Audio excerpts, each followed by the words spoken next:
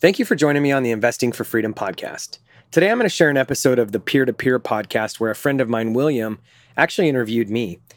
I thought I'd share this episode with you because even though you've heard a lot of my story and background, I think a lot of times we're looking for new ideas and that home run idea that's just going to change our world. And the reality is, very few times in life do we get those big aha moments that really just change the course or trajectory of what we're doing.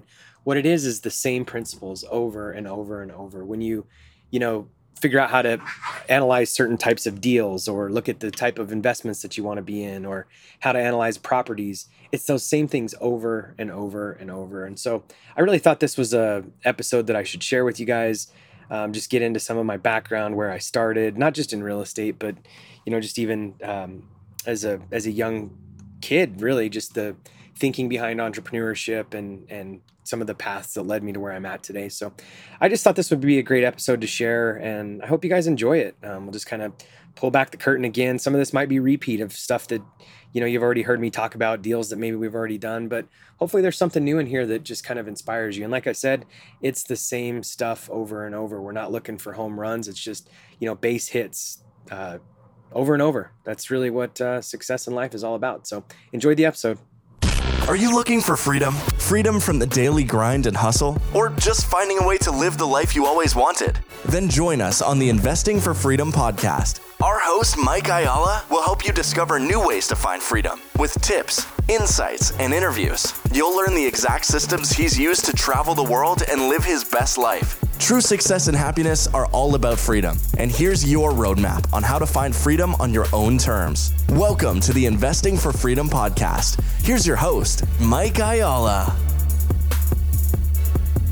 Hello, everyone. Welcome to Peer2Peer Real Estate Show. I'm your host, Willie Morales. And on today's show, I got Mike Ayala. He's the managing member of Four Peaks Capital Partners, and he oversees operations, management, teams, construction, and human resources. Mike, thank you so much for being on today's Peer2Peer Real Estate Show. How are you?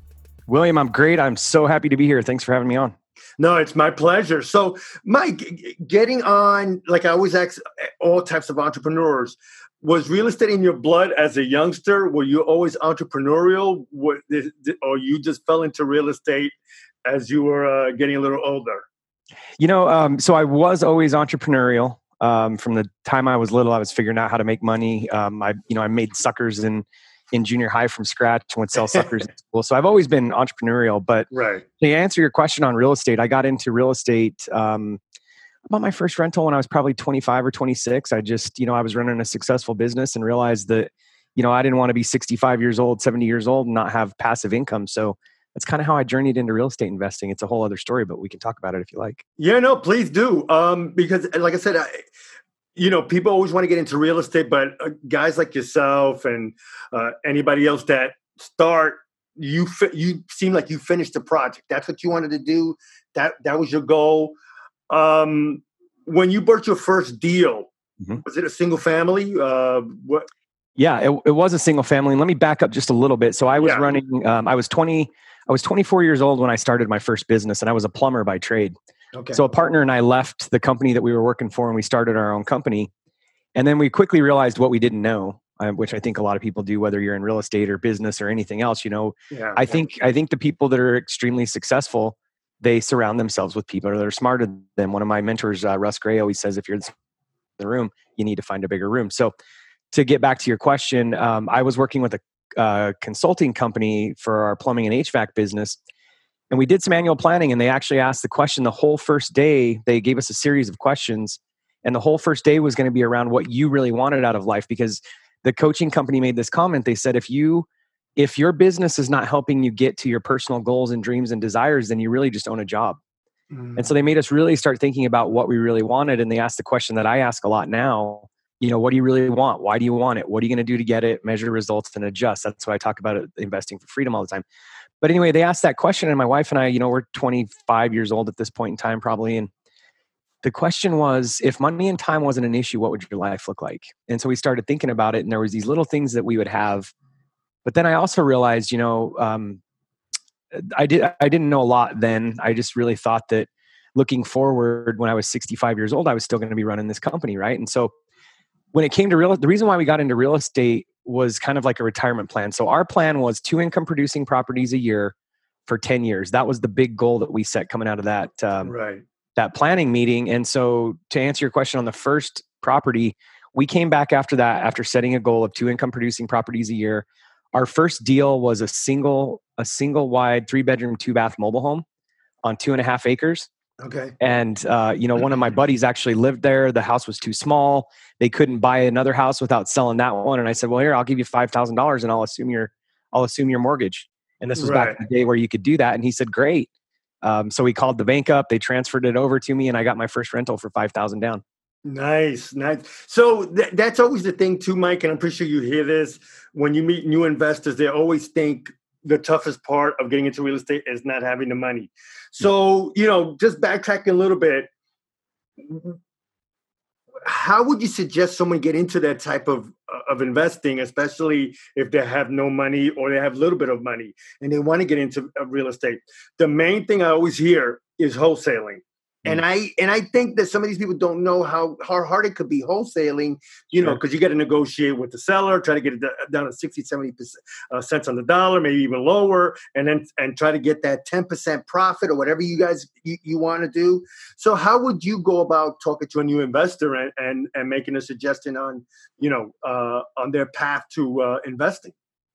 Yeah, so I actually talk about this. I'm doing a series right now on my podcast called Investing for Freedom, where I take everybody through like my first 10 deals. And back in the day, we syndicate properties now and we've got traditional financing and all that stuff. But back in the day, it was bootstrapped, right? Yeah.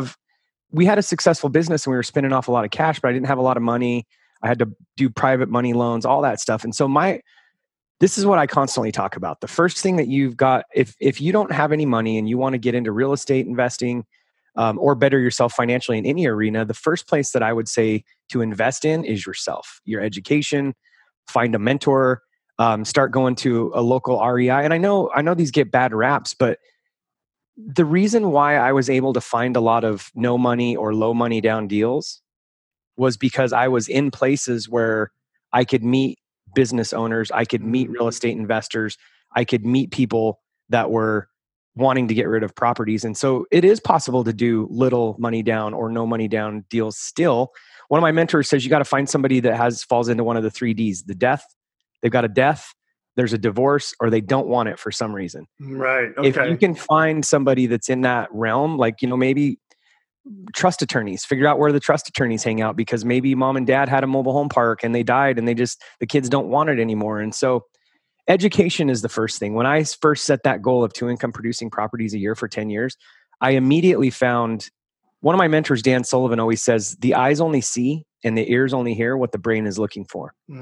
And so when you start thinking, back to that new real estate investor and they're like, well, I don't have any money. I don't know where to find deals. It's always these same questions. How do you get the money for the deals? Where do you find the deals? Go to places where people that have deals are going to be. So go to REI meetups, go to the Chamber of Commerce meetings, where are business owners congregating? How can you find these deals? Because the eyes only see and the ears only hear what the brain is looking for. So step 1 is deciding I'm going to get into real estate. Then you've got to start educating yourself. So I found, and I still recommend this, I found a 16 CD series on a sale table at Barnes & Noble in 2005 in Reno, Nevada. And it just like jumped off the table at me. Like it was like screaming my name. Right. Hadn't done any real estate investing. And so, and it's still a CD series. In fact, you can find it on the internet still, but it's like $250 if you can find a used copy, but it is so good. So I was driving from Reno. What's the name of it, if you don't mind? Real Estate Investors College by Dolph DeRoos. Oh, I heard of Dolph DeRoos. Okay. Yeah. I heard of him. Yeah. Yeah. Okay. Wow. Okay. Yeah. And it was just a scrappy, like 1-day weekend training that he did on how to bring value, add a washing machine, add a carport, just all these little things. It wasn't like a silver bullet on how to get rich in real estate investing. It's more changing the way you think about things, right? And so I would just tell your listeners, if they're just getting started, they can do no money down deals still. Money's not the problem. Knowledge is the problem. Education's the problem, and commitment. Right. No, I love that. I think, and that's the key too, Mike, is always the commitment. Because if you're going to start something, finish it. And, and my course, and I talked about it, I wanted to get into wholesaling, then fix and flip, then tax liens. I was all over the place. It wasn't until 2016, early 2017, where I decided I wanted to do owner financing, which is due for another show. But it's like you said, I educated myself, looked at tons of YouTube videos, listened to podcasts. The education's out there now. It's readily available compared to 20 years ago, 15 years ago, even 10 years ago. Yeah. So getting back to you and your wife, so you guys built a portfolio every year, 2 properties a year. That was the goal. Mm-hmm. Did that goal change within a couple of years after you started that? Did you say, wait a minute, this might not work as planned. We could find something better. Well, usually when you set your goals and you focus on them, you end up, there's that old saying, and I've heard, I don't know who originally said it, but I've heard Gary Keller say it, that we tend to overestimate what we can do in 1 year, but underestimate what we can do in 10. Right. So my goal was 2 income producing properties a year for 10 years. So I was looking down the road and I'd have 20 single family properties, right?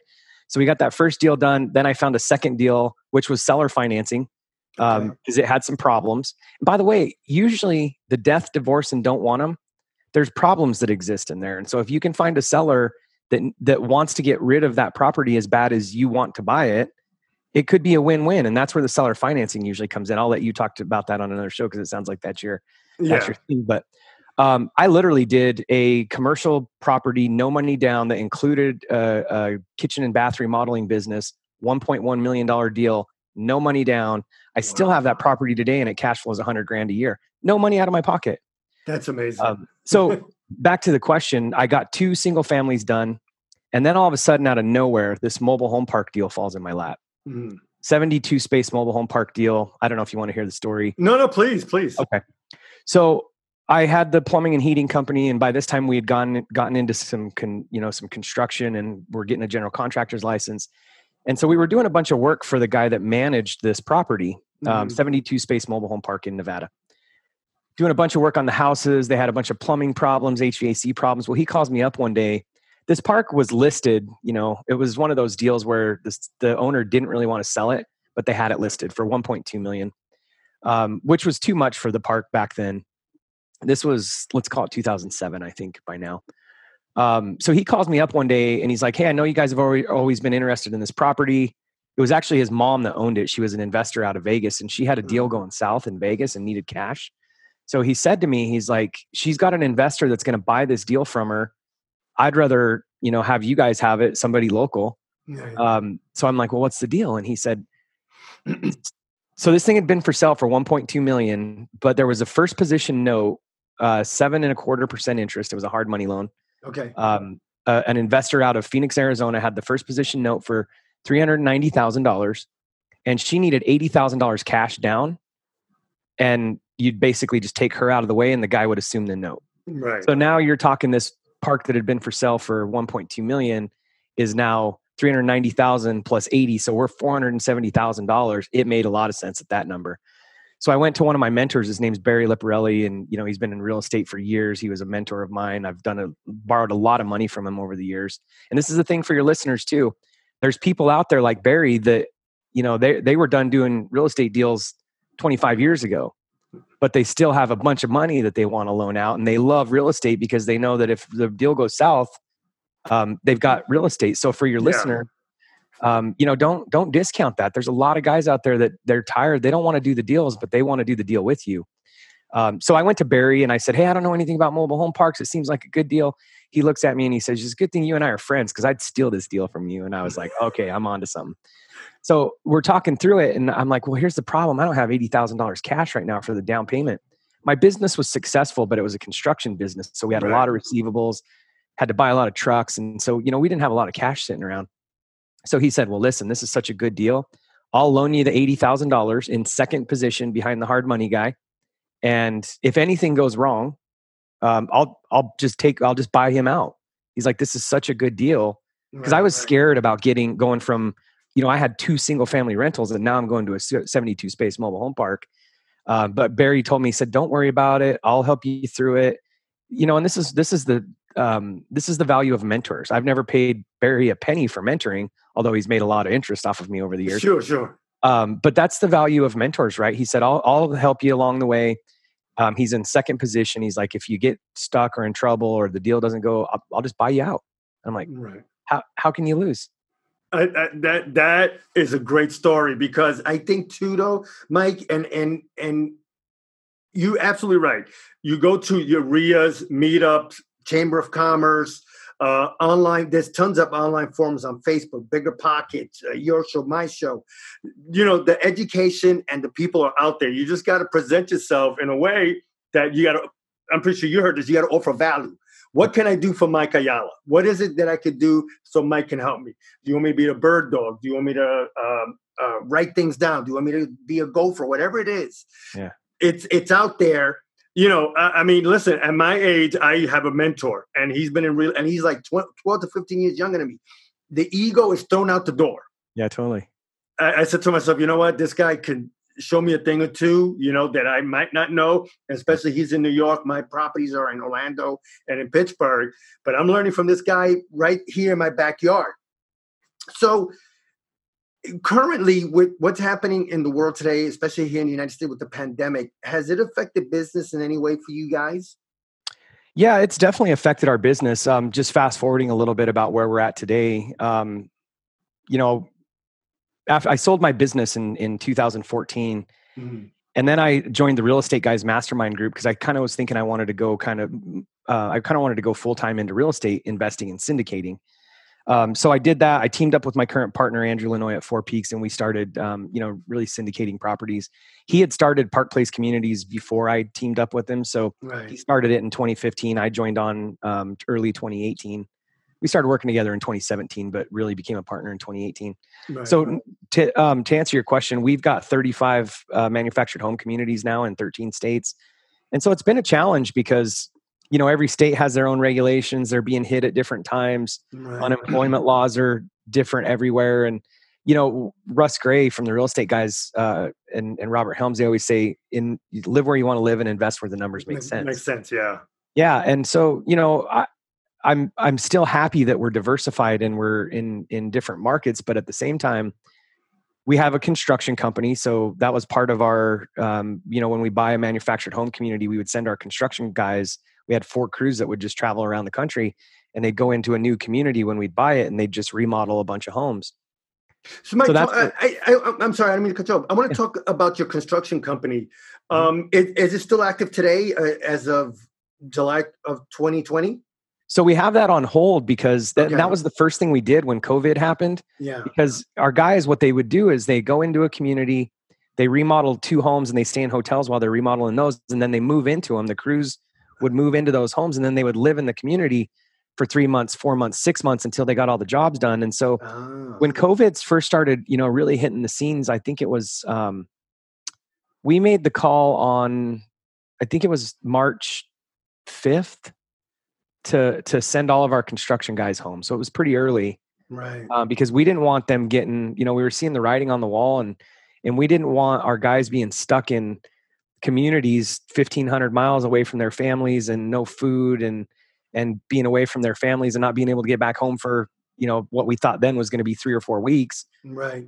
So I'm glad we made that decision. But to answer your question, we have not fired our construction company back up yet because we're just not comfortable having our guys travel and be out there. So, most of them are, a lot of them have gone on and found other jobs, which I can appreciate. And then some of them are just, they're on unemployment waiting to fire back up. Yeah. And you touched on something that about the construction group crew going from city to city. Now, how does the licensing works? Because I'm not sure. That hopefully you can explain that. So if I have a contractor, and I want to I find a property in Orlando, can I send my contractor to Orlando to do the repair work, or does he need to be licensed there? Like, how did you work that with, let's say, with the city or the state or municipality? How does that work? Yeah, so it depends on what state you're in, obviously, right? But when it comes to the manufactured home communities, we weren't. So like we still almost always have to hire an electrician, the HVAC guys. There's certain trades in almost every state where they've got to have a license. But when it comes to like remodeling, doing flooring, cabinets, that kind of stuff, most of the states and most of the municipalities, our guys can do that work. Painting the outside of the houses, changing out windows, that kind of stuff. And so then every state, our supervisor would just figure out what we can do there and what we have to license out. Okay. And a lot of the states, a lot of the states, when it comes to manufactured housing and mobile home park communities, they're regulated under a different entity than the normal contractors board.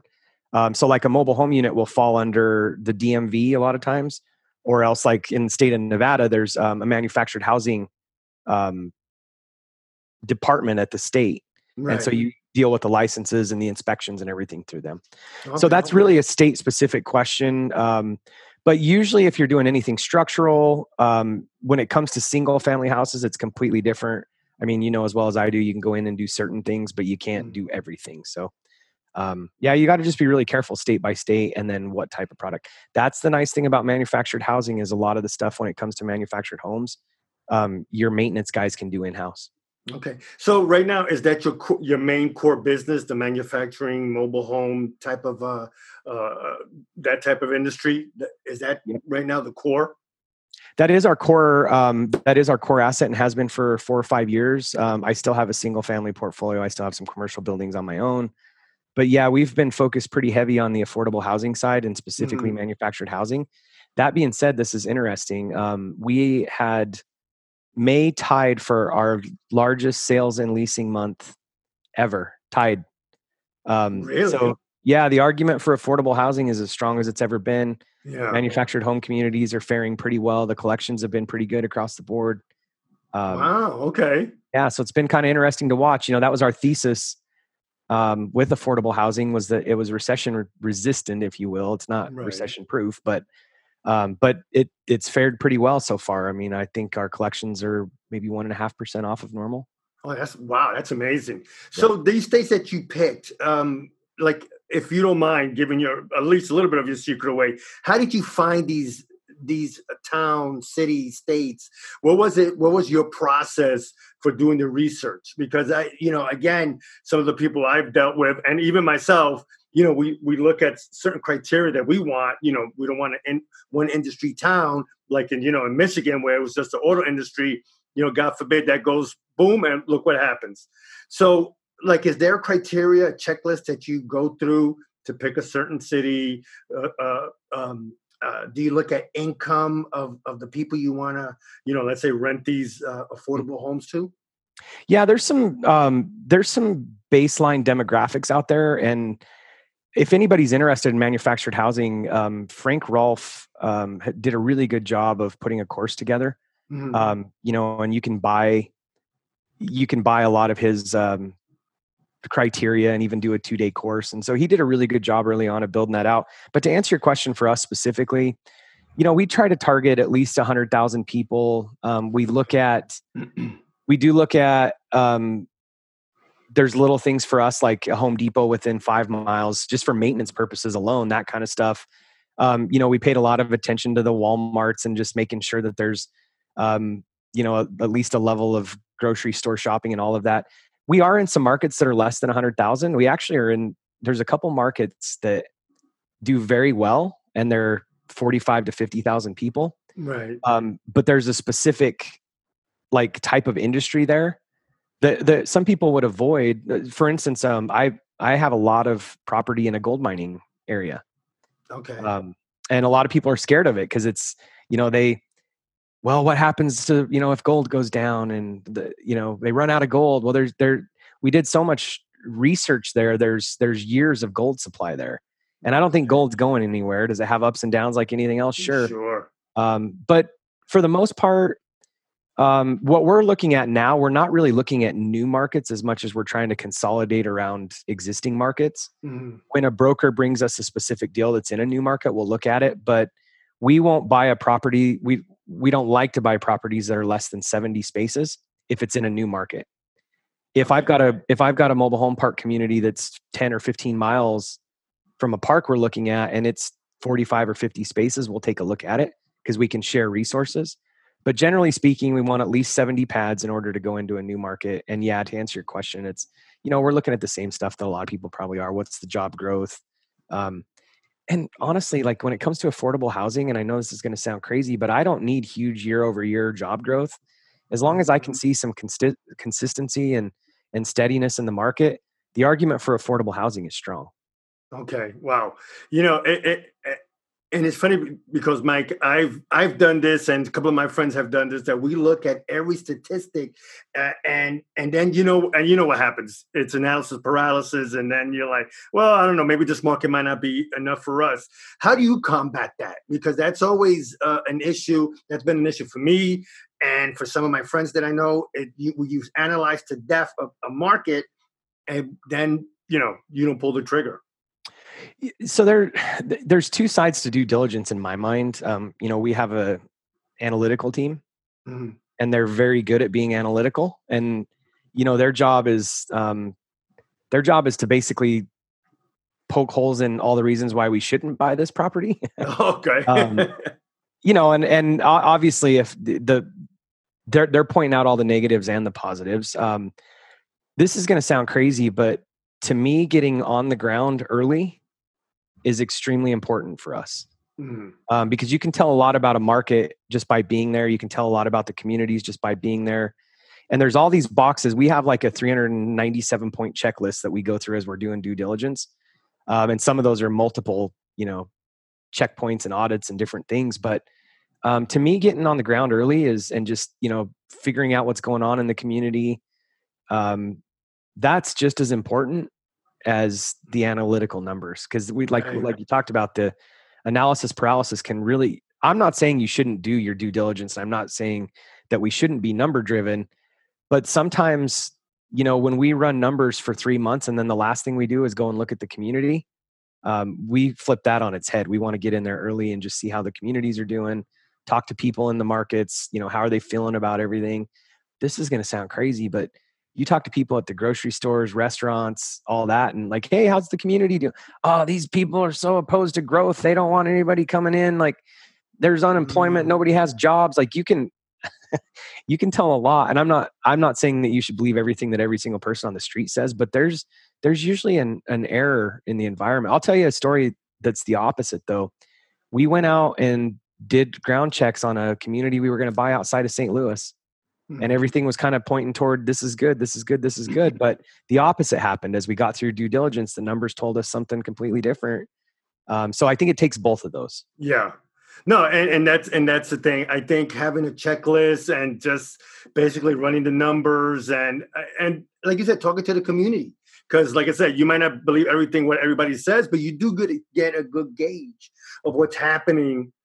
Depending on who you talk to, of what's happening in the community. Obviously, you have tons of websites, but with websites, I always a little bit leery, Mike, because the information could be backtracked 3, 6, 9 months, and it might not give you the real time info.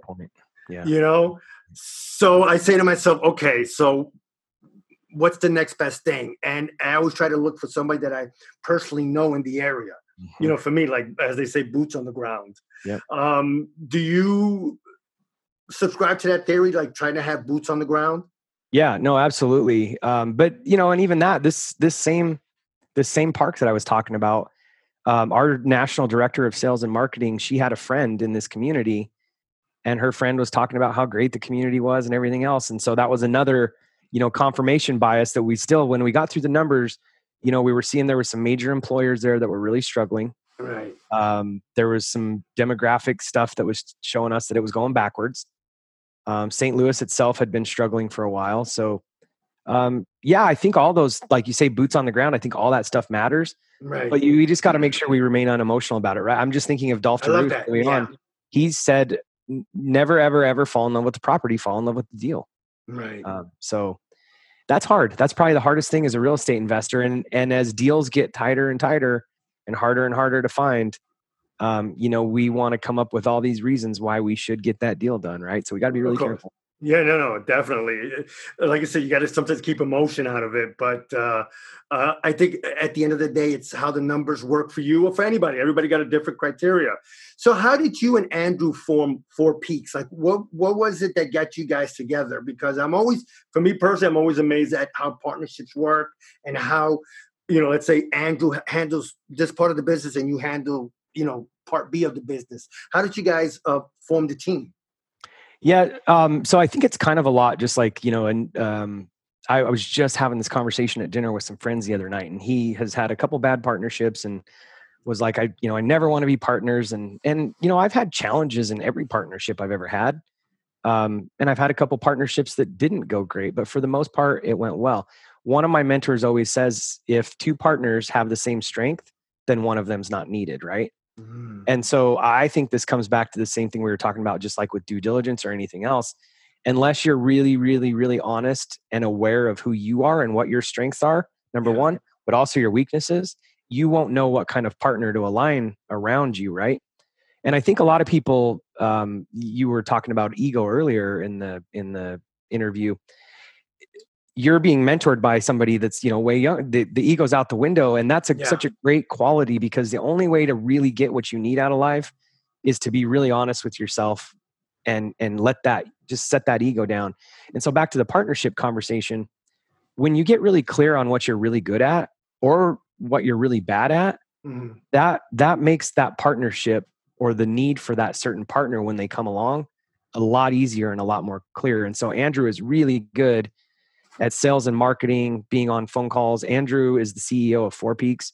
I was the CEO of Park Place Communities. I hired a guy about a year ago that just replaced me. We're kind of going into we're launching a new fund in a new direction, which we can touch on briefly if you want. Yeah, sure. Of course. Please. But Andrew's really good at sales and marketing. He's really good at raising capital. I'm really good at the operations side, organizing teams, getting teams built out. And then the guy that just took over for me as CEO of Park Place. So we have a property management company and a construction company. So he runs the whole entire operations team. So you basically keep, which I love, you keeping everything in-house. Yes. So you got the construction, property management, sales, I'm assuming, acquisitions, all that. Yep. Yeah. I mean, I think that's a smart, instead of outsourcing so much that you got to try to keep track. So please go on. Sorry, I didn't mean to interrupt. No, I think it's a great point. And on that note too, for anybody that's, wanting to scale and get to that, because, we don't want to just go out one day and just say, okay, well, we're going to be property management, construction, and just hire a bunch of people either. I've made that mistake. So like even on the due diligence side, there's a company called Due Diligence Partners that does all of our due diligence for us when we're understaffed. So you can still be thinking about your long-term growth trajectory and doing everything in-house, but leveraging outside resources at the same time until you get to a point where you can bring somebody in full time. So finding the partner, that's really what it is. I know what I'm not good at. And Andrew needed the same thing. He had a partner that was supposed to be on the operations side, and they had some issues. They're still friends and everything's good. We bought him out. But he just had there was some reasons why they needed to separate ways, some health reasons and some family issues. And so Andrew ended up buying him out. That left a hole in the operations side. And that's when Andrew and I met. And that's how we teamed up. So again, like Dan Sullivan says, the eyes only see and the ears only hear what the brain is looking for. If you get really clear on, what you need in a partner, or for that matter, even an employee or a contractor, if you get really clear on what you need, the eyes only see, the ears only hear what the brain's looking for, that partner will find itself. Just like Napoleon Hill talks about in Think and Grow Rich at the beginning, he says, when one desires the thing presents itself.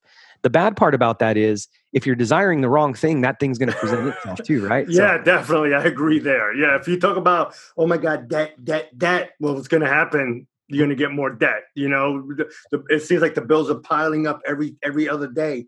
So with your business, now you setting up a fund is it to lend money out to investors, or how is that project working out? How is that structured? Yeah. Yeah. At Four Peaks, on the mobile home park side, we've got specific deals where investors invest directly in a mobile home park. We've got funds where they can invest in a fund that just goes out and buys parks. Okay. We also have a lending fund where investors invest in what we call Fund 6. And then we Fund 6 loans, finances homes for the residents. Okay. And so then the investors get a return off of that. But we're launching a new company. So here's the thing that we're seeing happening, and I'm sure you're seeing it across the board, William. It's been really hard to find deals. We took our projections from about 15 parks a year down to 3 this year.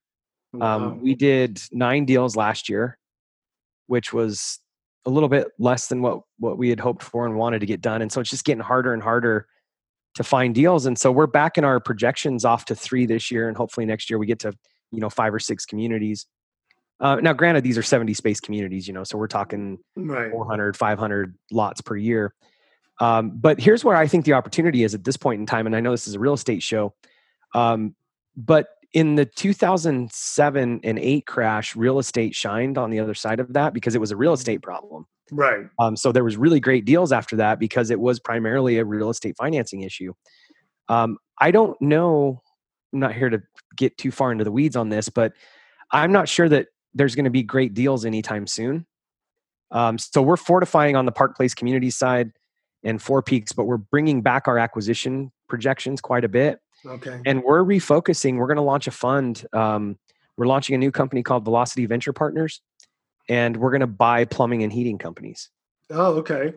Yep. So we're kind of shifting back to my roots, and I think it's a great time to buy businesses. And so, for your listeners, even buying out portfolios of rentals, I think there's going to be people that are tired. They've been through a couple downturns. We might have a hard time picking up 1 or 2 deals here and there, but I think if we can go buy an operator that has 5 or 10 communities already, sure, and just buy their entire business, I think that's a strategy that people might want to start thinking about. No, that's something to think about. So, Mike, talk more about your podcast and what's it about. Is it solo show, an interview type of series? Talk more about it. Yeah, so the podcast is called Investing for Freedom. I launched it just because I love talking to people like you. I believe that at the end of the day, and again, it's the simple formula: what do you really want, and why do you want it? Yeah, if we can get that figured out, and then we can figure out exactly what we're going to do to get it. There's nothing special about William. There's nothing special about Mike. We just had somebody inspire us. We read books, we got inspired, and so that's the point of the podcast. And so to answer your question, on Mondays, I do a little short form. It's just me talking about whatever I'm thinking about. And then Thursdays, I do an interview with, somebody that really I try to focus not so much on the how to as much as the why did you. What did you do? When was the moment you realized you didn't have freedom? What is it that you're working for? Because it's different for all of us. I mean, for me, it's always been about just, I never wanted to miss football games. I never wanted to miss baseball games. My mom was working 2 jobs and going to college. My dad left me when I was little. I said I wasn't going to be that parent, and I wasn't going to be owned by my job or my business for that matter. And so that's kind of the pulse on investing for freedom. I'm just bringing in people that have done the thing, different levels. And you make sense. And it is, to me, a principle. It's why you want to get into it. You just can't get into it just, I want to make more money. But why? What is it? Is it, a future for retirement? Is it you want to, change your destiny, your family's destiny? So it's always, what is it about that goal or that endeavor you want to get into? Why? And I think that's a great point. So, Mike, if somebody again, listen, thank you so much. You gave us so many great nuggets. If somebody want to get in contact with you, what's the best way? So they can find me, on the podcast. It's Investing for Freedom. So anywhere, you listen, iTunes or whatever. But then the website is www.investingforfreedom.co. Okay. And then on Instagram, I'm at the Mike Ayala. All right. Sounds good. Well, Mike, again, thank you so much for taking time out of your busy schedule to talk to us. Really, really appreciate it. Thanks for having me, brother. No, definitely. Take care, Mike. Ciao. Well, everyone, that was Mike Ayala, who's a managing member of Four Peaks Capital Partners. You can find Mike at mikeayala.com, and you can find him at investingforfreedom.co. Mike, thank you so much for being on today's Peer2Peer Real Estate Show. Really appreciate it. If you found value in this episode and you know someone who's wanting to start or move further along in their journey toward investing for freedom, I would be forever grateful if you would share this show with them and help me get this message out to more listeners. Also, if you enjoy what you've heard, I would appreciate it if you take 30 seconds and leave me a 5-star review and share this with your friends. And until the next episode, cheers to moving further along in your journey of investing for freedom.